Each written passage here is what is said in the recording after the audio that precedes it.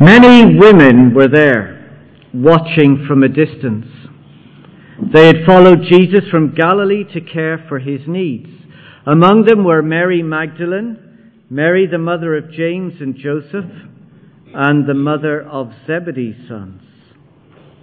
As evening approached, there came a rich man from Arimathea named Joseph, who had himself become a disciple of Jesus. Going to Pilate, he asked for Jesus' body, and Pilate ordered that it be given to him. Joseph took the body, wrapped it in clean linen cloth, and placed it in his own new tomb that he had cut out of the rock. He rolled a big stone in front of the entrance to the tomb and went away. Mary Magdalene and the other Mary were sitting there opposite the tomb. The next day, the one after preparation day, the chief priests and the Pharisees went to Pilate. "Sir," they said, "we remember that while he was still alive, that deceiver said, 'After 3 days I will rise again.' So give the order for the tomb to be made secure until the 3rd day. Otherwise, his disciples may come and steal the body and tell the people that he had been raised from the dead. This last deception will be worse than the first." "Take a guard," Pilate answered. "Go make the tomb as secure as you know how." So they went and they made the tomb secure by putting a seal on the stone and posting the guard. After the Sabbath, at dawn on the 1st day of the week, so it's a Sunday morning, Mary Magdalene and the other Mary went to look at the tomb. There was a violent earthquake, for an angel of the Lord came down from heaven and, going to the tomb, rolled back the stone and sat on it. His appearance was like lightning, and his clothes were white as snow. The guards were so afraid of him that they shook and became like dead men. The angel said to the woman, "Do not be afraid, for I know that you are looking for Jesus who was crucified. He is not here. He has risen, just as he said. Come and see the place where he lay. Then go quickly and tell his disciples, 'He has risen from the dead and is going ahead of you into Galilee. There you will see him. Now I have told you.'" So the women hurried away from the tomb, afraid yet filled with joy, and ran to tell the disciples. Suddenly Jesus met them. "Greetings," he said. They came to him, clasped his feet, and worshipped him. Then Jesus said to them, "Do not be afraid. Go and tell my brothers to go to Galilee. There they will see me." While the women were on their way, some of the guards went into the city to report to the chief priests everything that had happened. When the chief priests had met with the elders and devised a plan, they gave the soldiers a large sum of money, telling them, "You are to say, 'His disciples came during the night and stole him away while we were asleep.' If this report gets to the governor, we will satisfy him and keep you out of trouble." So the soldiers took the money and did as they were instructed. And this story has been widely circulated among the Jews to this very day.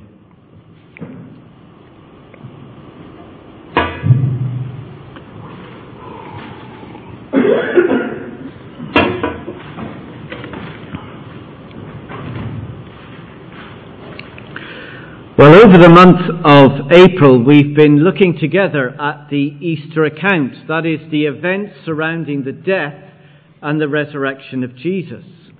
We've been looking at his trial, his crucifixion, and last week his death. And today we're going to see the resurrection. And in particular, we're going to look at the resurrection account from the perspective of the women. Because throughout Matthew's Gospel, and particularly in this instance, the women play a central role.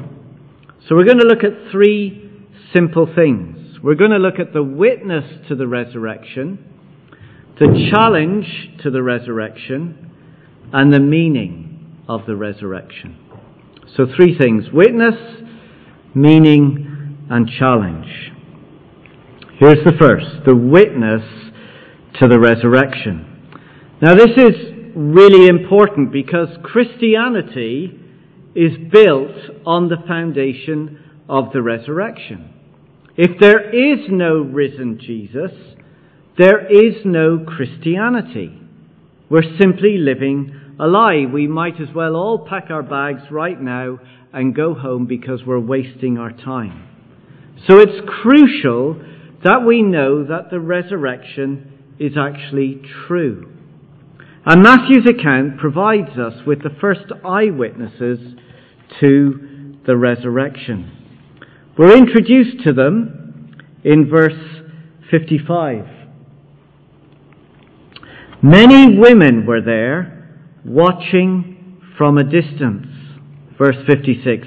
Among them were Mary Magdalene, Mary the mother of James and Joseph, and the mother of Zebedee's sons. Now we don't know a lot about them. We're not given much information, but we're given a little bit, which obviously suggests that their identities are known by the people who first read this account. They knew who Mary was, and the other Mary, and the mother of Zebedee's sons. And at least two of these women, the two Marys, were eyewitnesses to all that had happened. They're present throughout this account. Now, the fact that Matthew records women as the first eyewitnesses is really significant. Because at that time, back in the first century, a woman's testimony was not considered trustworthy. In the court of law, their words were not counted as credible. You never had a woman stand up and give witness. It just simply wasn't counted.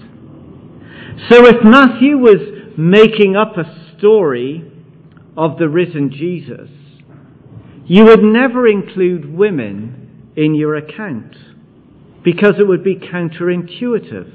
It would undermine your purpose for what you're writing. The only reason why Matthew would include women and have as his eyewitnesses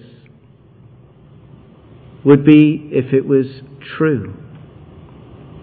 So what did these women see as the first eyewitnesses? First, they saw Jesus die.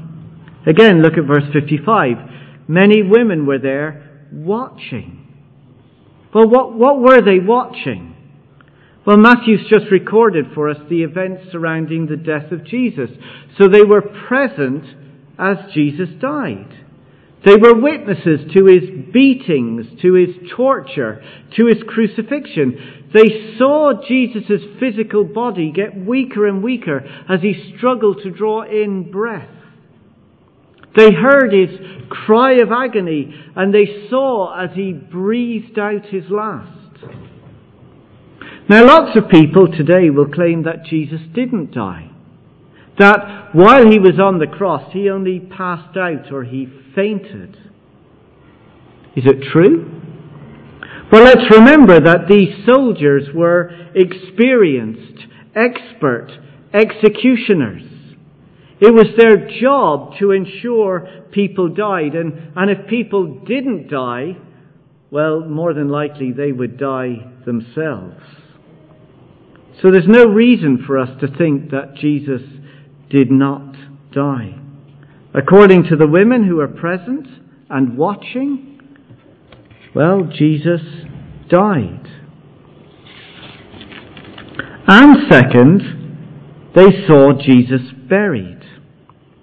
Joseph, a disciple of Jesus, verse 57, went and asked Pilate for the body of Jesus. It was important in Jewish tradition that the body would be buried before Sabbath the following day, before sundown. So he goes to Pilate and asks for for the body. Verse 59. Joseph took the body and wrapped it in clean linen cloth. So the burial clothes, wrapped from toe to head all the way round. So if there was any notion of Jesus still being alive, he would surely be suffocated.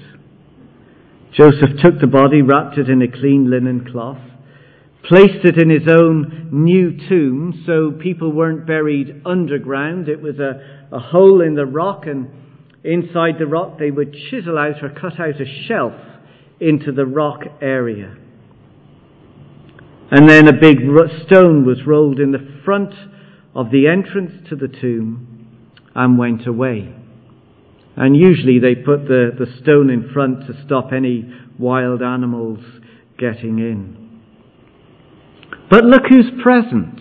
Matthew gives us this information. But look who's there. Verse 61.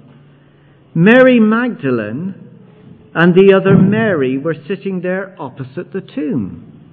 The two Marys who had witnessed the death of Jesus now witness the burial of Jesus. They see him being placed into the tomb and it all being sealed up. Third, they saw Jesus raised. Chapter 28, verse 1. After the Sabbath. So Jesus had died on Friday afternoon, was buried before sundown on Friday, so before 6 p.m. He remains in the tomb all of Saturday, which is called the Sabbath. So after the Sabbath, at dawn, on the first day of the week, which would be Sunday, Mary Magdalene and the other Mary went to look at the tomb.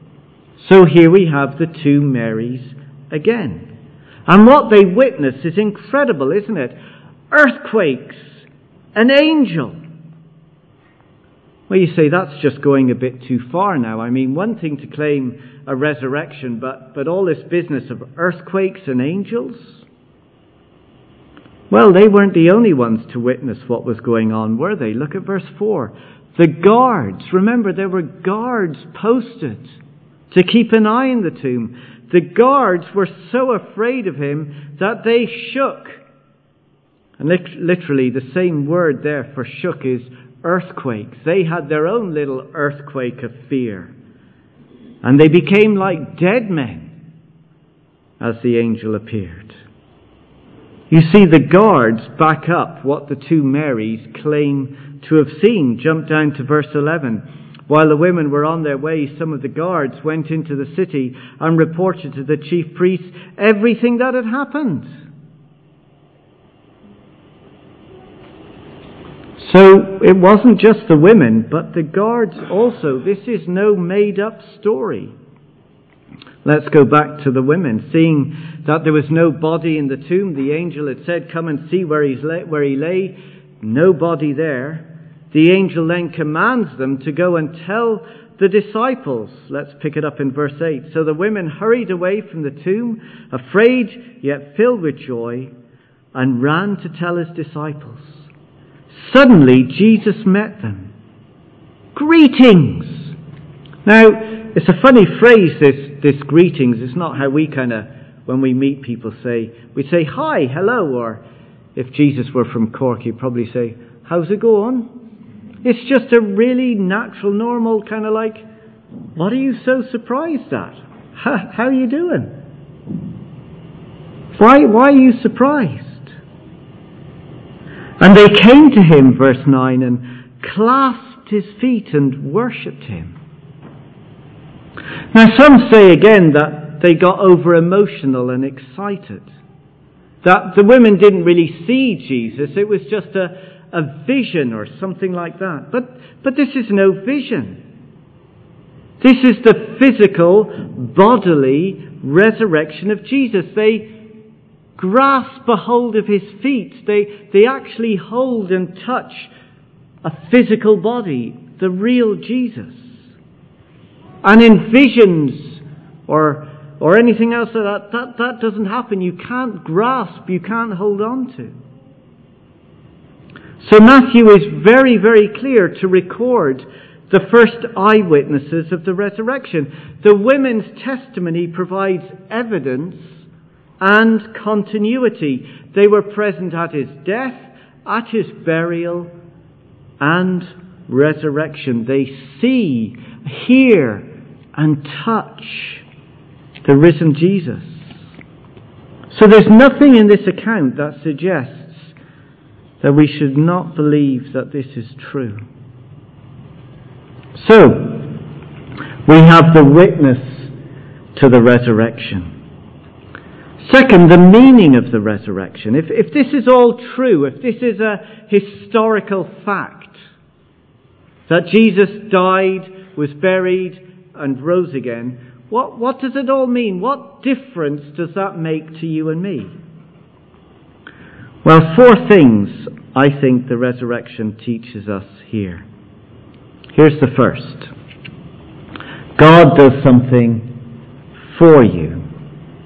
Now, most of the time we think of Christianity like this, that we do something for God and God does something for me. We come to church like this. We do something for God in the hope that, well, we've done this, now He's going to bless me. He's going to do something for me. It's transactional.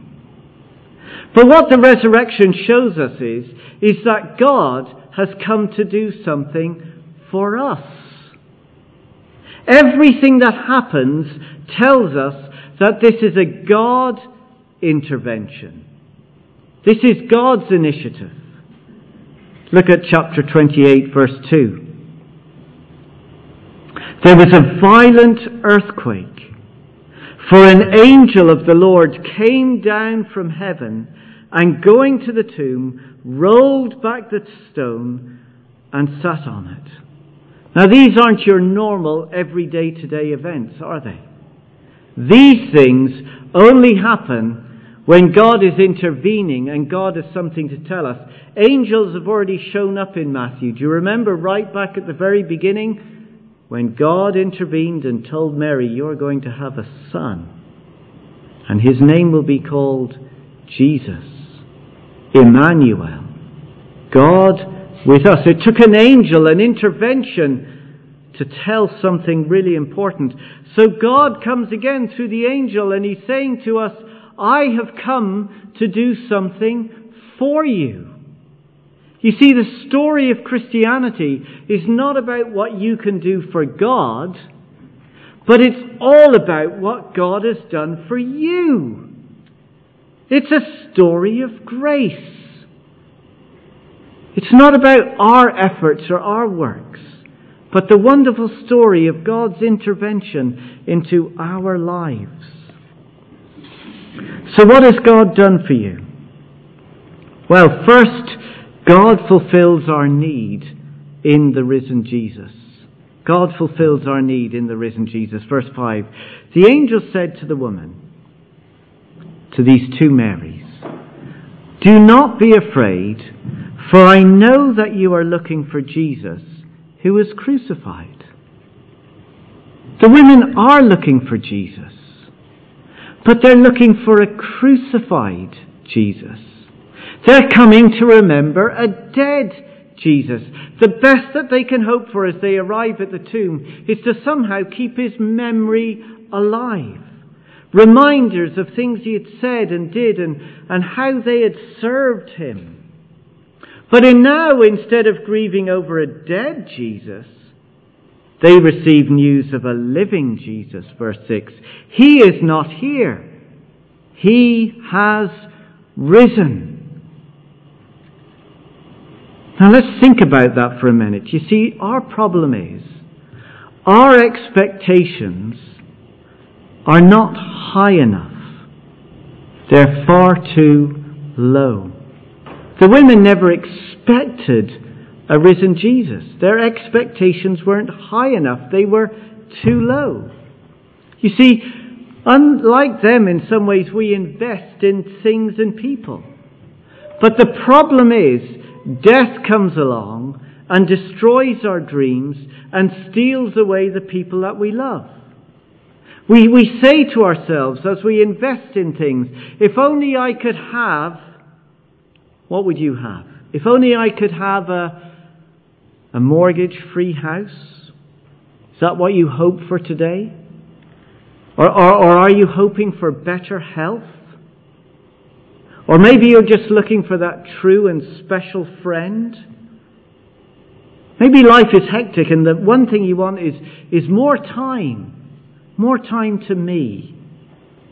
If I had, now you fill in the blank.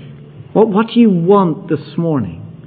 Then, if I had it, my life would be content. But here's the problem. Death ruins everything. We either die, or those we love die. And the things that we long for don't last. You see, we set our expectations too low. But there is someone who is better and greater, who will fulfill our needs. Rather than a dead Jesus, we're given a risen and living Jesus. One who's never going to disappoint you, and one who's never ever going to leave you. He can't be taken from you, and you can't be taken from him. Jesus will forever meet us in our needs. Well, how can we be so sure? Well, we must believe his promise. Look what the angel said in verse 6. He's not here, he has risen, just as he said. 3 times Matthew records for us that Jesus specifically told them that he was going to die and suffer and on the 3rd day rise again. 3 times. The women heard it, but they never believed his words. And now as the angel comes to them and says, he's risen, he's not here, just as he said, it all begins to click and make sense. His words are true. I can trust what he says. Jesus does what he says. He will not fail you or forsake you. He will provide sufficient grace in your weakness. He will strengthen you in every crisis. He will fill you with peace in every anxiety. He will comfort you in your grief. He will be your rock in every fear. He will be your joy in your suffering. He will be your hope in death. He will fulfill your need today, tomorrow, and into the future. Never settle for anything less. Don't have your expectations down here in things and people. Set your expectations in the risen, living Jesus who has conquered death. So what has God done for you? He fulfills your every need in the risen Jesus. Second, he secures your future in the risen Jesus. Listen to what God said to the angel. Verse 7. Then go quickly, tell his disciples, he has risen from the dead and is going ahead of you into Galilee. There you will see him. Again, another promise. Jesus is risen. Go, you will see him. Can they trust the promise? Well, again, look at verse 8. The women hurried away from the tomb, afraid yet filled with joy, and ran to tell his disciples. Suddenly Jesus met them. Greetings. They came to him, clasped his feet, and worshipped him. Now what happens at that moment? What the women heard and experienced as they heard the angel's voice and as they saw and touched the risen Jesus shows us what we too can expect. You see, God is telling us the same thing. Jesus has gone ahead of you. He has died. He is risen. And you will see him. It's what gives us sure and certain hope. The same words that are spoken to the women are spoken to us today. He's gone ahead of you. He's risen. You will see him. How do we know? Well, have a look at 1 Peter with me in your Bibles. 1 Peter. If somebody's got a page number, I'm sorry I haven't been prepared there and got it ready. 1 Peter chapter 1, if anyone has it.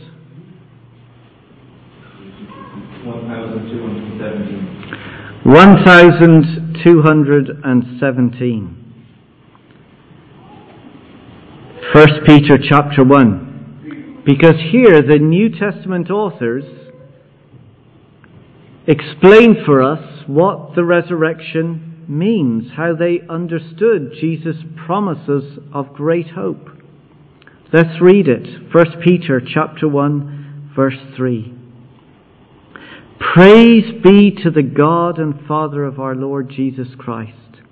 In his great mercy, he has given us new birth into a living hope through the resurrection of Jesus Christ from the dead.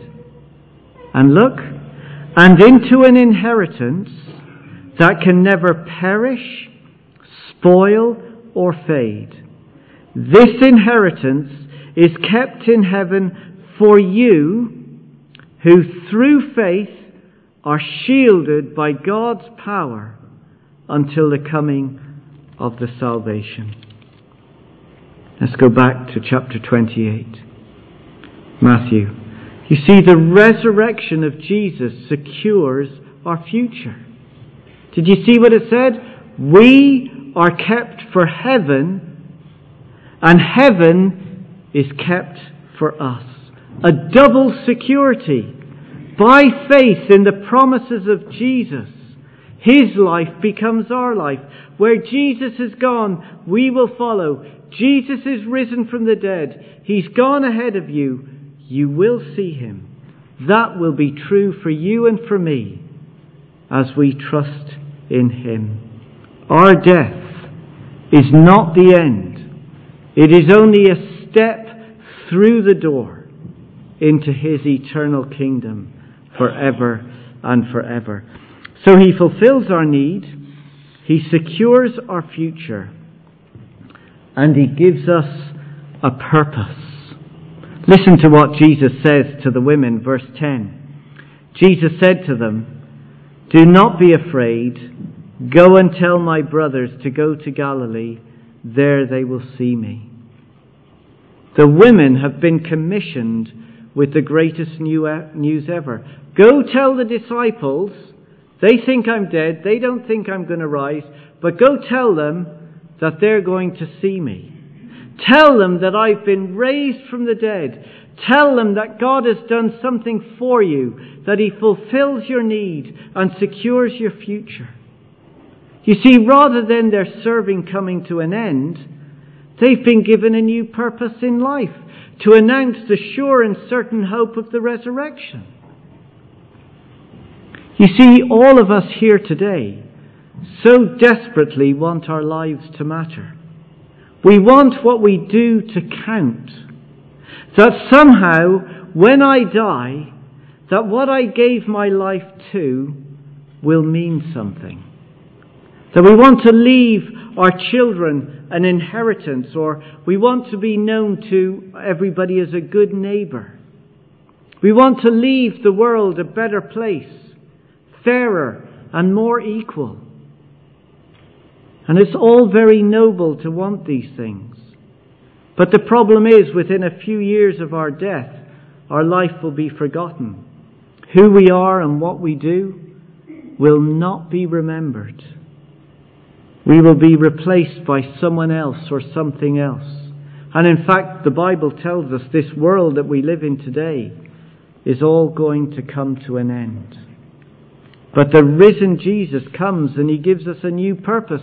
He calls us to invest our life in his resurrection.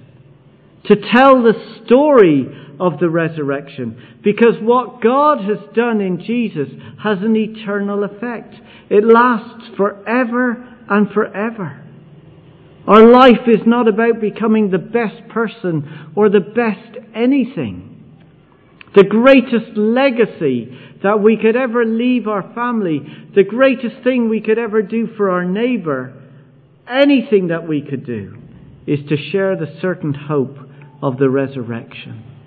And that's what the women have been called to do. And if we are Christians today, this is our purpose as we go to work, as we go about our life, to declare and proclaim that Jesus is risen. So the resurrection tells us that God has done something for you. He fulfills your needs. He secures your future. And He gives you a purpose. So we look at the witness. We've looked at the meaning.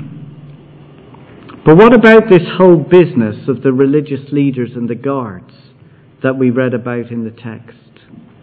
Because it seems like that some people just don't want the resurrection to be true. Look at the religious leaders here with me.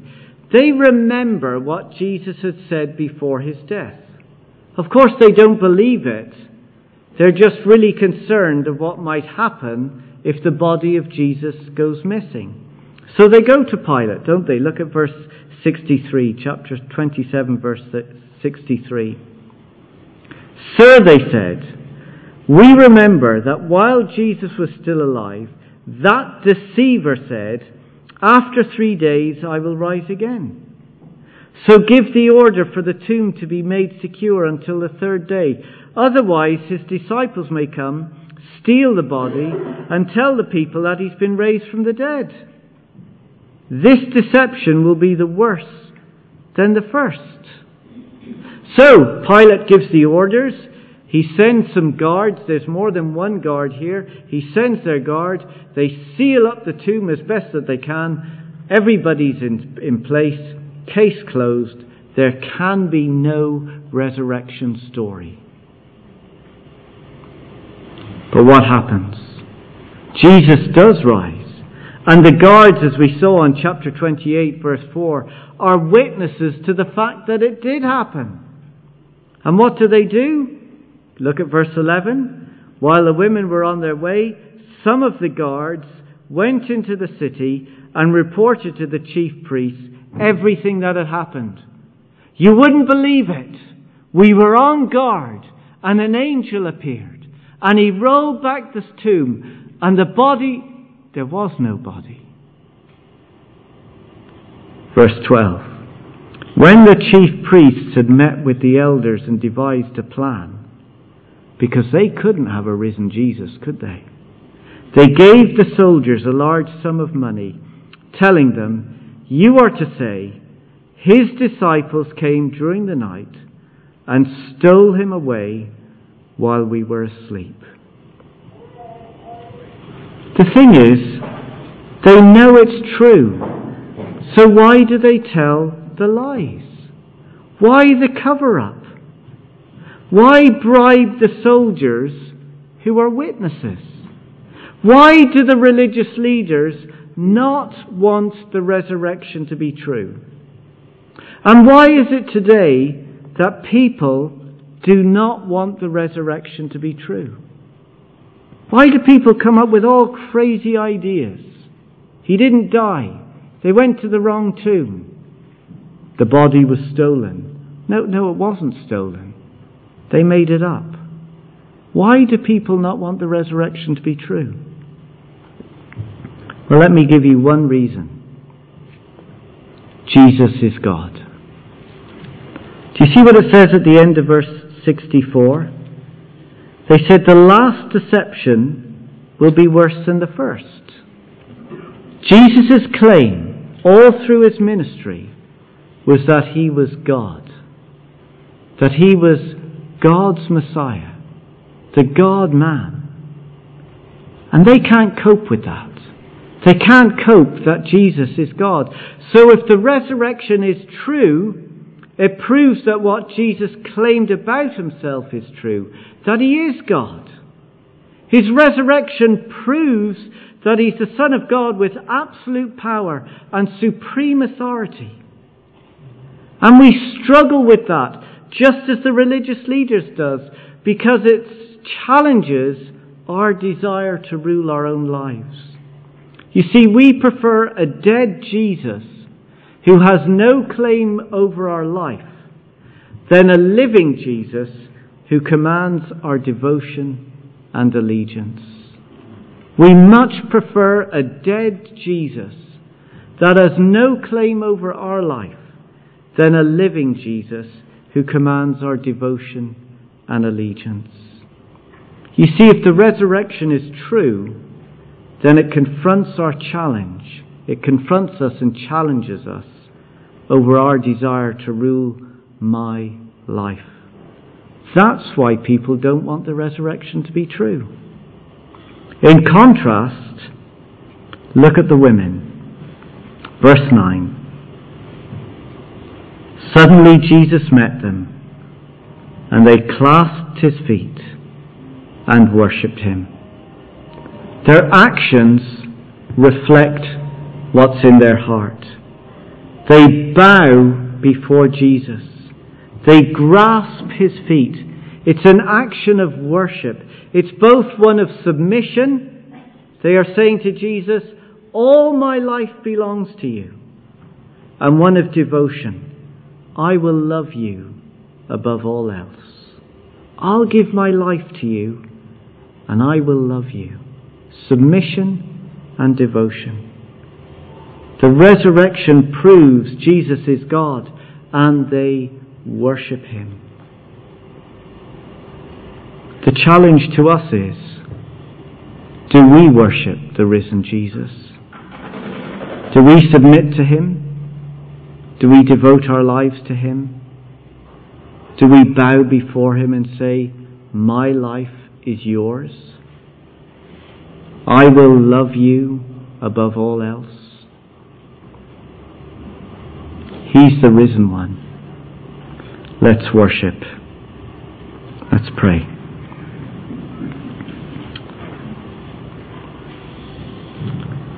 Our Father God, we thank you for this account in Matthew. This true story, this true event of Jesus risen from the dead, fulfilling our needs, securing our future, giving us life today, purpose and meaning. Thank you for all that you have done. And we pray and ask that we would be a people who worship you with all of our life. In Jesus' name, amen. We're going to sing together. For some people it might be new. What is our hope in life and death? Christ alone. Christ alone. Let's stand together as we sing.